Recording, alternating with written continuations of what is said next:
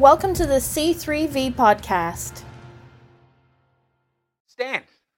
That is my message for today, or my title for today.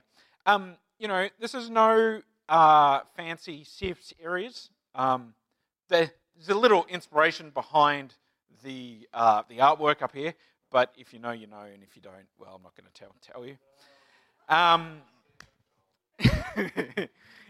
But anyway, but stand. Yeah, this isn't. I don't feel like this is like a series or anything. I feel like this is just something that God dropped in. It's just like a prophetic shot into our church that I heard, and I feel like, well, if I'm feeling it, I'm going to say it. So here we go. I'm trying to really rein that in, so it's when I feel it and hear God, I say it, not just what comes into my brain and then I say it, because that doesn't work out for anybody, especially me. All right. If you have your Bibles, anyway, I'm going to look at two verses today. The first one is Revelation 5 and verse 6. Let's just abbreviate because we're on the go. And it says this: "And between the throne and the four living creatures among the elders, I saw a lamb standing as though it had been slain." Between the throne and the four living creatures among the elders, I saw a lamb standing as though it had been slain. And then we're also going to look at Ephesians 6. It's like 10 through to 20, end of Ephesians. It says this: "Finally, be strong in the Lord and in the strength of his might. Put on the whole armor of God, that you may be able to stand against the schemes of the devil. For we do not wrestle against flesh and blood, but against the rulers, against the authorities, against the cosmic powers over this present darkness, against the spiritual forces of evil in the heavenly places. Therefore, take up the whole armor of God, that you may be able to withstand in the day of evil, and having done all of that, to stand firm, stand." When you've done all, stand. So we're looking this morning, a brief kind of overview of the book of Ephesians. I'm just going to steal it from the introduction that the passage translation did, because it was way better than anything that I couldn't have written. So Ephesians is a great summary description of all that is precious and esteemed in the Christian doctrine and Christian living. Paul firmly plants the cornerstone of our faith in this powerful letter, cementing in its few pages the position and the authority of the church over every other force. The theme of Ephesians is that God will one day submit everything under the leadership of Jesus Christ.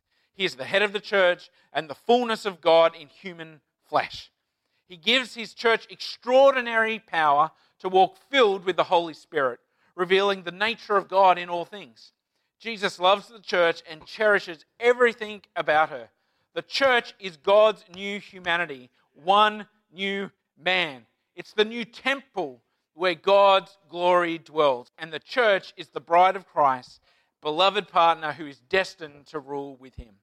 He gives us both men and women the grace to be apostles, prophets, evangelists, pastors, and teachers who will feed and encourage the church to rise higher. The greatness of God streams from Jesus Christ into the hearts of every believer. These are the themes of Ephesians. And I said all that because now we're going to go right to the end of Ephesians, and Paul says, "And finally, be strong." When you're all of that in mind, taking all that I've said and all that I've placed, finally remember this: be strong. Now you've got to think that where Paul is writing this isn't the easiest of place. He's in prison right now. Paul's in Rome, in prison, reminding us to be strong.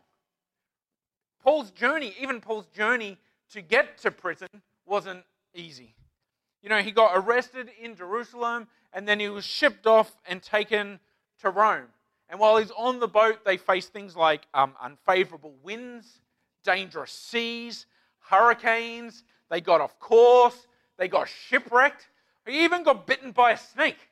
And when they finally got to Naples, when they finally got to the coast that is Italy, they said, "All right, now you get to walk the rest of the way." It's not just up the street too. We're talking a long, long walk.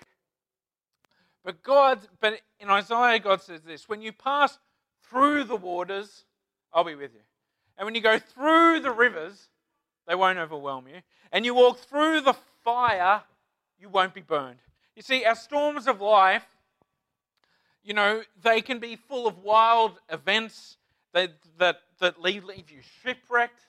Or maybe it's just really long, drawn-out, slow walks to your final destination, which in Paul's case was prison.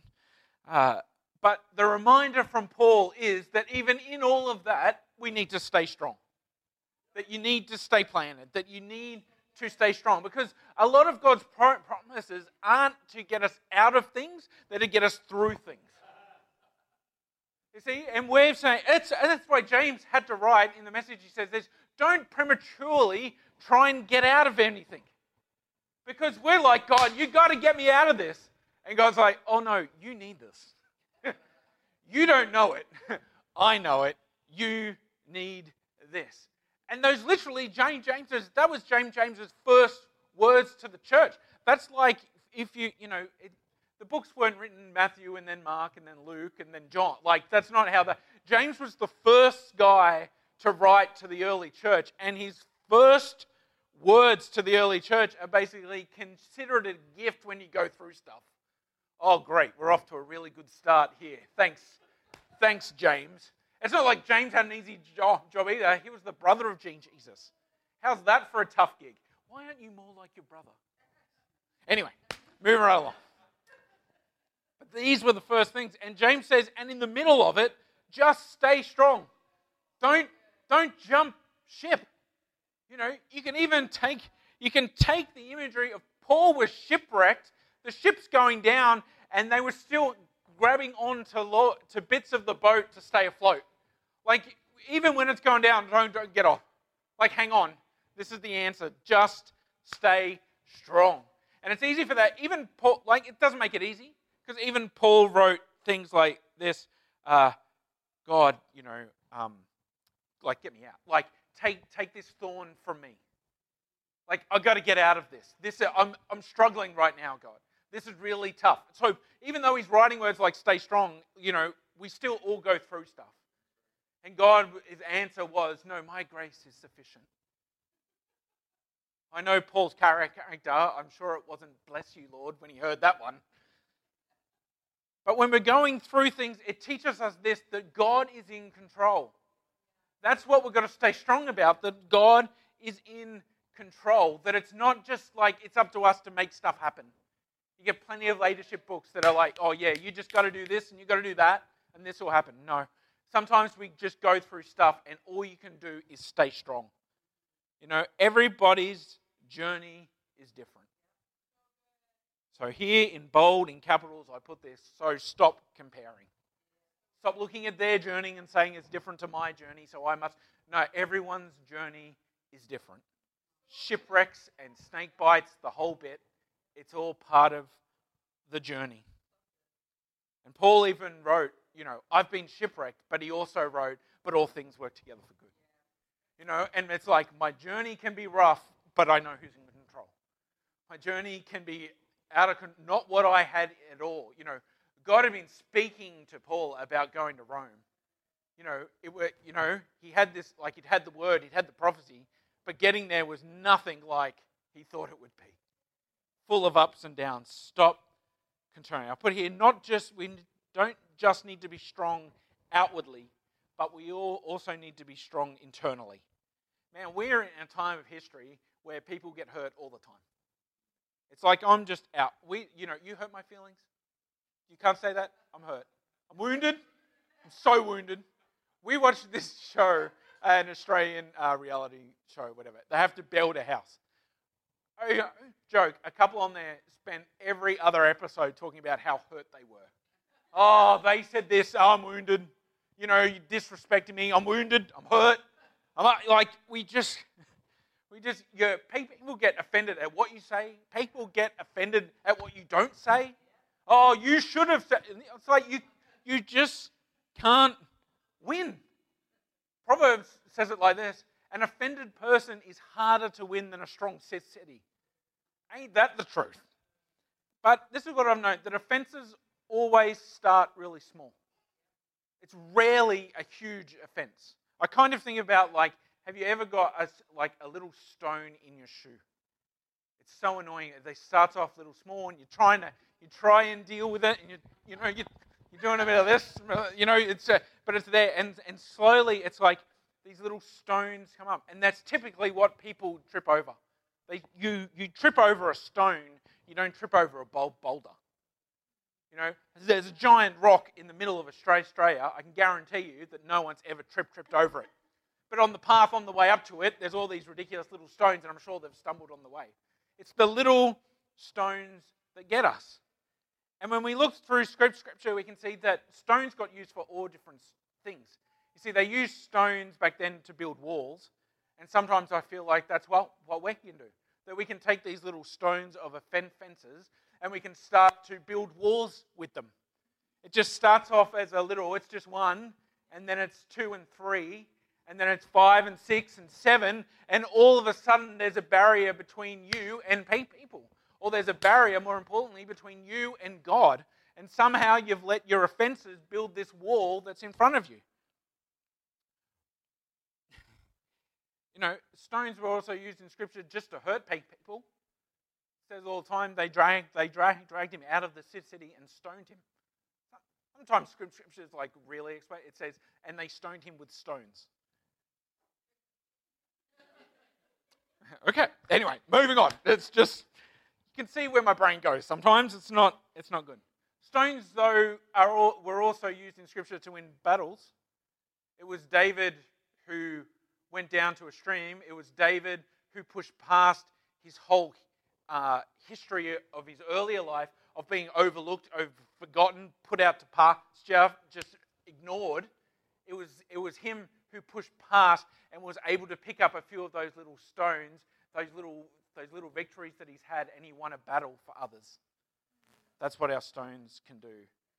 And then also too, stones were used to build altars.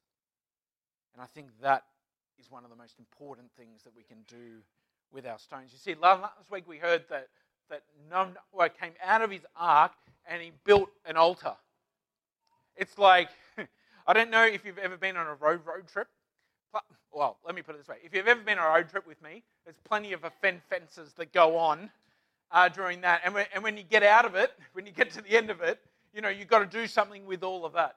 And they just journeyed along, and on the other side of a journey, on the other side of transition, they had to come out and say, all right, I've got to lay down all these stones and I'm going to build an altar to God. Because here is what the best thing about when they built altars is that they built an altar, they declared it to God, and then they left it and they walked away. They didn't pick up the stones and put them back in their pockets and take their offenses with them. They left it behind. And I think as we're going through this, a transition time, that we're going to keep taking our stones and building altars. We've got to keep taking our offenses and putting them down. Any transition is full of offenses. It's just going to happen. And the Bible says in Hebrews that we're now living stones building a spiritual house. You and me coming together are what builds a new altar for God. You see, this new space at the Beaumont, it ticks a lot of boxes. So many boxes. But it's not perfect. And somewhere along the line, you might get offended during the process. When someone says, can you move 200 chairs down? No, I'm just kidding. We're not going to go that way. But there'll be moments where you might get offended. And my challenge to you this morning is, what are you going to do with those stones? Are you going to carry them along? Are you going to use them to hurt other people? Are we going to throw those stones at each other? Or are we going to make an altar together and say, God, just, pour out your spirit on this? I love the image of God just setting altars on fire. Like, God, I'm leaving this here, and you just burn that up. Because I don't ever want to come back here. I don't want to ever pick this back up again. Just get rid of this thing. We've got to leave it behind, you see. Because the church, it's not a building. You know, we've just been talking about this over the past few weeks, but his house is just people bound together by their relationship with Jesus. We're imperfect people serving a perfect God. And our call is this: just be the church, love the church, serve the church, care for the church, build the church. We come together as living stones to build the church. And our conclusion needs to be the same as what Paul's conclusion gets to. Because he says this: be strong, because we don't wrestle against flesh and blood. Don't be fighting the wrong fight. If you're fighting with your family, it's the wrong fight. If you're fighting with your spouse, it's the wrong fight. If we're fighting with a neighbor, if you're fighting with a work colleague, if you're fighting with the government, I don't know, if you're fighting the system, you're fighting the man, you're fighting ICBC, whatever it is, if that's where our fighting is, it's the wrong fight, because our fight is not against flesh and blood. We've got to make sure that we're fighting the right fight. Nehemiah said this: those who carried the burden of the church, carried the burden of the vision, were loaded in such a way that each labored on the work with one hand and held a weapon with the other. You know, I think we're so called to hold a hammer in one hand and a sword in the other. We need to build the house and we need to fight for the house. You know, somewhere along the line that got all mixed up and we hit each other with hammers and we try and stab each other in the back. Like, that's not what the hammer and the sword were for. But we've got to build and we've got to fight. And we've got to make sure that we're fighting the right fight. We're not just out here picking fights, that we're fighting the actual fight. And it says, while others were mocking Nehemiah, he was building. Let's not get so caught up in the wrong fight that we miss building the house of God. It's just we say, okay, well, we set that down and this is my fight. This is what we're fighting for, and that's what I choose. It's not against my brother or my sister. I'm fighting against principalities and powers. Those are above us. I've got to make sure that we pick the right fight. And Paul says, be strong. And then he says, be prepared. Take up the whole armor of God. You see, our tools are not the same as what the world uses. You know, here he talks about the things like the belt of truth. I love that that's the first one. You know, being truthful is the first tool that we've got to use. We've got to put that on first. Put on the truth first. Not our feelings, but the truth. Let's put that on first. And he talks about all different things here, like the breastplate of righteousness, which is covering your heart. You know, shoes of peace, standing firm. We'll look at it in a minute. Shield of faith. You know, it's a defensive weapon. Helmet of salvation. You know, peace of mind. And the sword of the Spirit, so we can attack and fight. And all of those, it's just Paul reiterating the need for divine armor if the Christian is to stand against, you know, Paul says it here, the powers in the day of evil. Ooh, sounds spooky, right? Sounds spooky. And it's so easy to get, oh yes, there's coming a day of great evil. No, this was Paul talking nice in not today's vernacular. He already said this: all my days are evil. You know what? Bad days happen to us all. That's what he's saying. Like, stuff happens. You know, you've got to really watch how you speak. But all my days, they're bad. Like, I'm in prison right now, guys. Like, my days are bad. Things happen. But it's like, but I've got to be prepared. We're not a natural person trying to conquer a spiritual experience. We're a spiritual person trying to conquer a natural experience. We've got to pick the right fight. You know, and as Paul writes this, Paul's writing this, you know, you could say, oh, he's not in some, you know, beautiful Italian countryside villa penning the notes, you know, dear Ephesians, make sure to pick up your full garments of the Lord. You know, he's not having a great time here. He's in jail. He's literally handcuffed to a soldier in a prison. But it's there but it's bad days happen to us all. That's what he's trying to say. Like, I'm in a bad spot. All my days are bad. It's bad all the time. But it's from that spot that he can write like letters to the Ephesians, like we're reading about. It says like, put on the full armor. Make the most of every opportunity is his cry. He pens a letter to the Philippians saying this: God will complete what he starts. From prison, chained. He writes a letter to the Colossians and he says, put on love and just have a heart of forgiveness. From prison, chained up. Because here's the deal, not every trial is an attack. We're just like, again, James is saying, don't try and get out of it prematurely. Don't try and jump out of this situation. You see, we pray these prayers to God to get us out because we don't want to go through the stuff. We don't want the battles.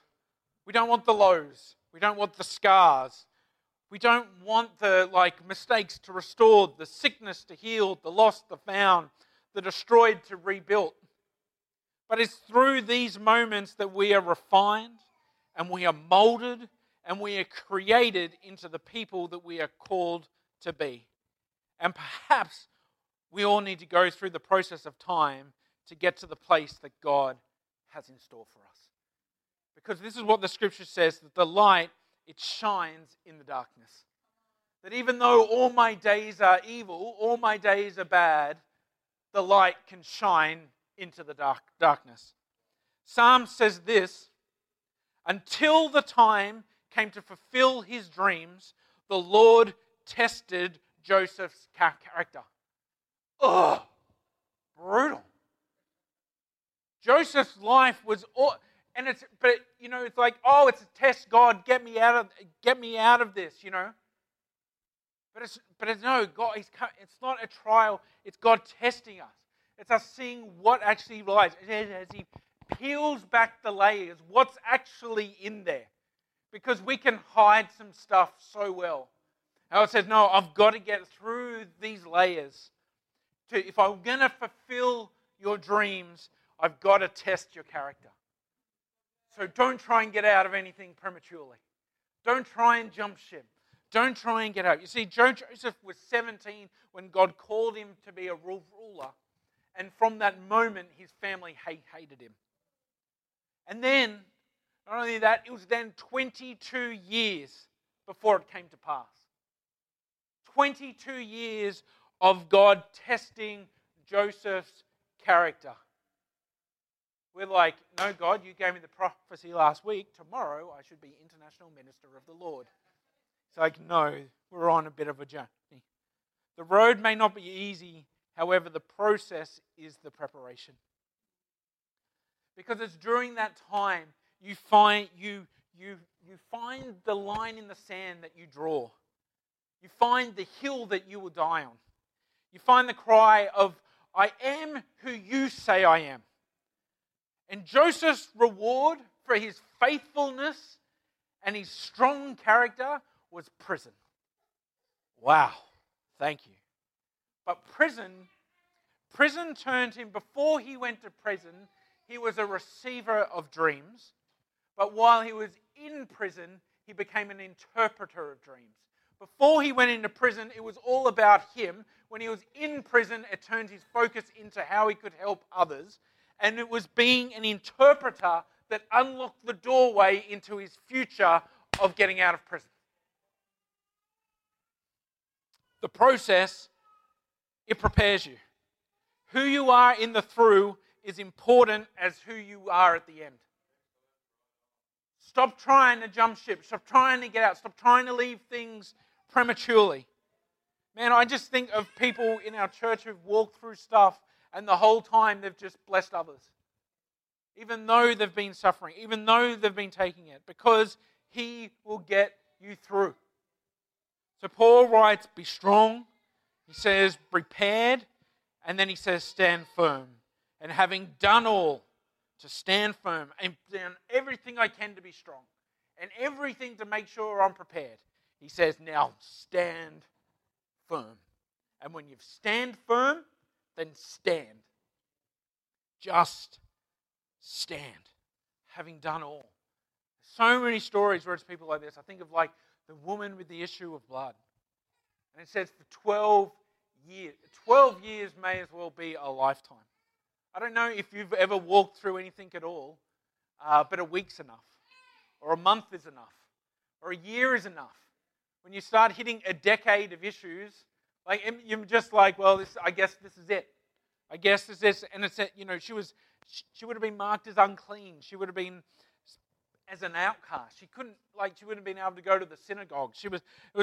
It says that she suffered and she spent everything that she had and she was no better off. I put here she was battered, bruised, broken, and banned. But she stands firm and she says, if I could just touch the hem of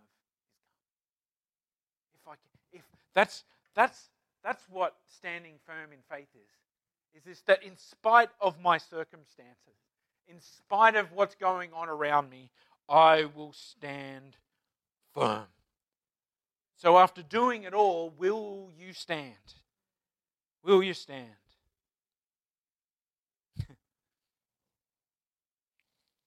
Get emotional for a second. This week we lost a friend of ours.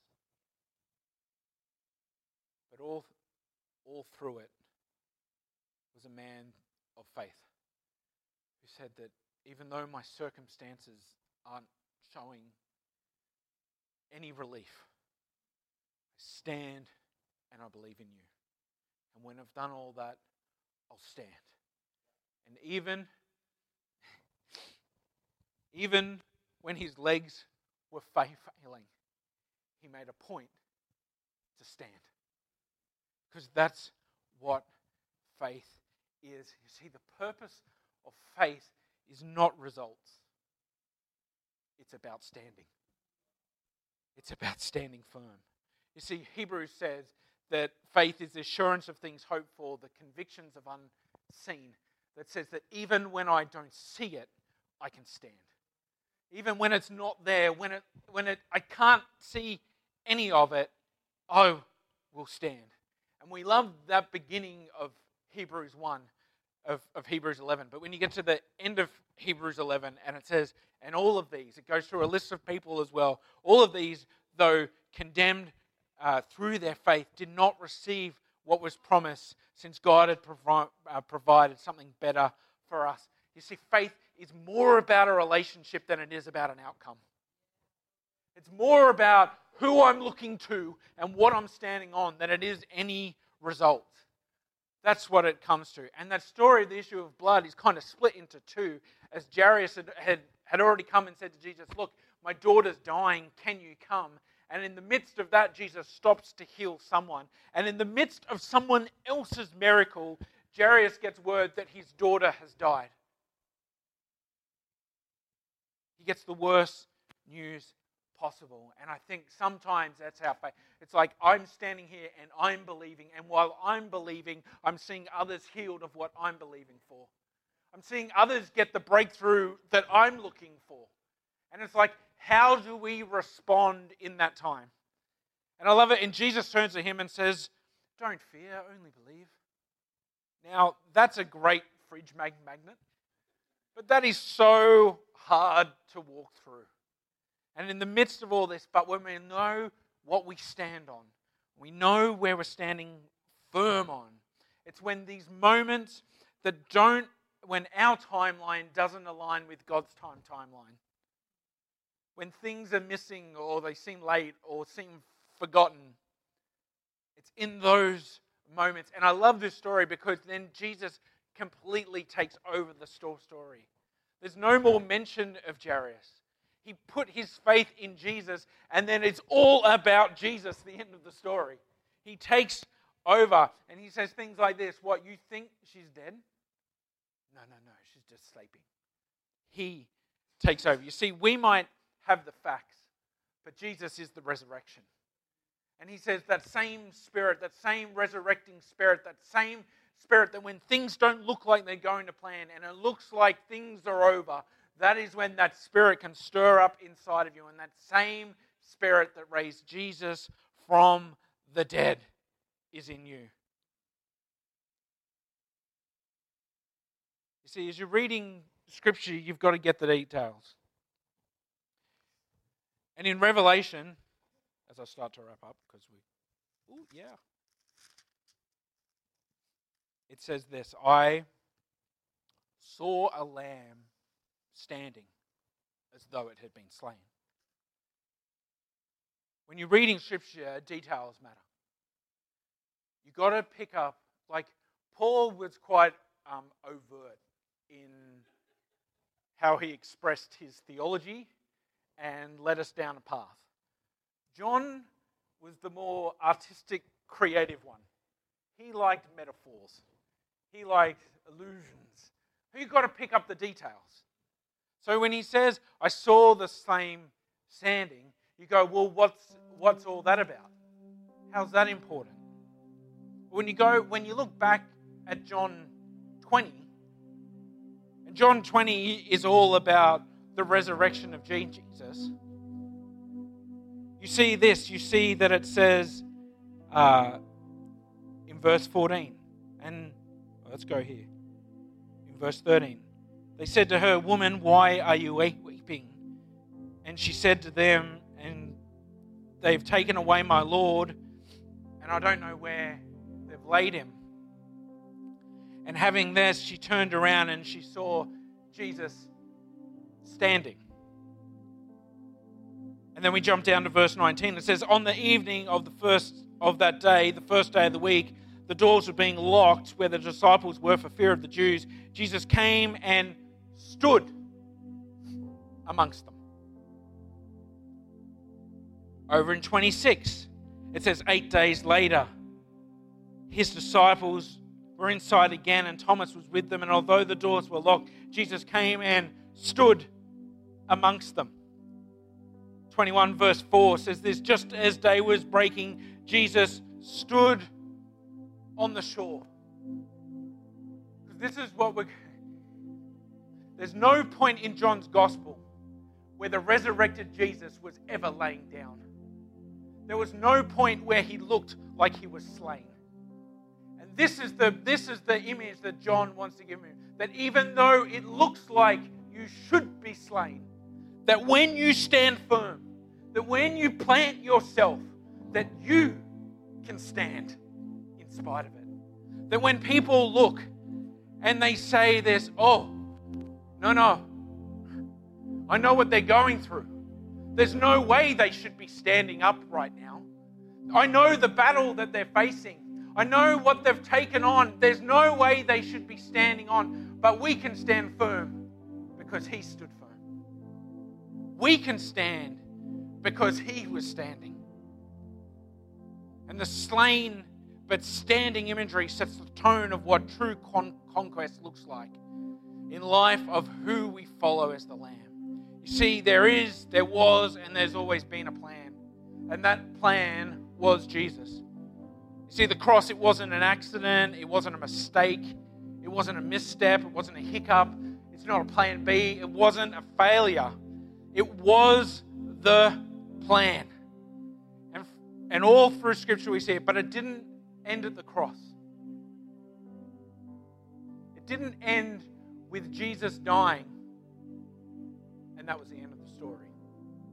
This wasn't like the martyred hero in a movie. That was part A. Part B was 3 days later, he walks out of the tomb. And when they come and they say, where is Jesus? Because he's meant to be lying down in a tomb. Scripture says that he was standing. When he was meant to be slain, he was standing. When it was meant to be finished, he was standing. When it was meant to be over, he was standing. When it looked like the enemy had had the last laugh, he was standing. He was standing. So why do we stand? Because he stands. And so as Paul writes through that, as he writes these words, As he says, be prepared. Pick your fights. But above all, stand firm. He's saying you can stand firm because Jesus stands firm. You can stand firm because Jesus stands firm.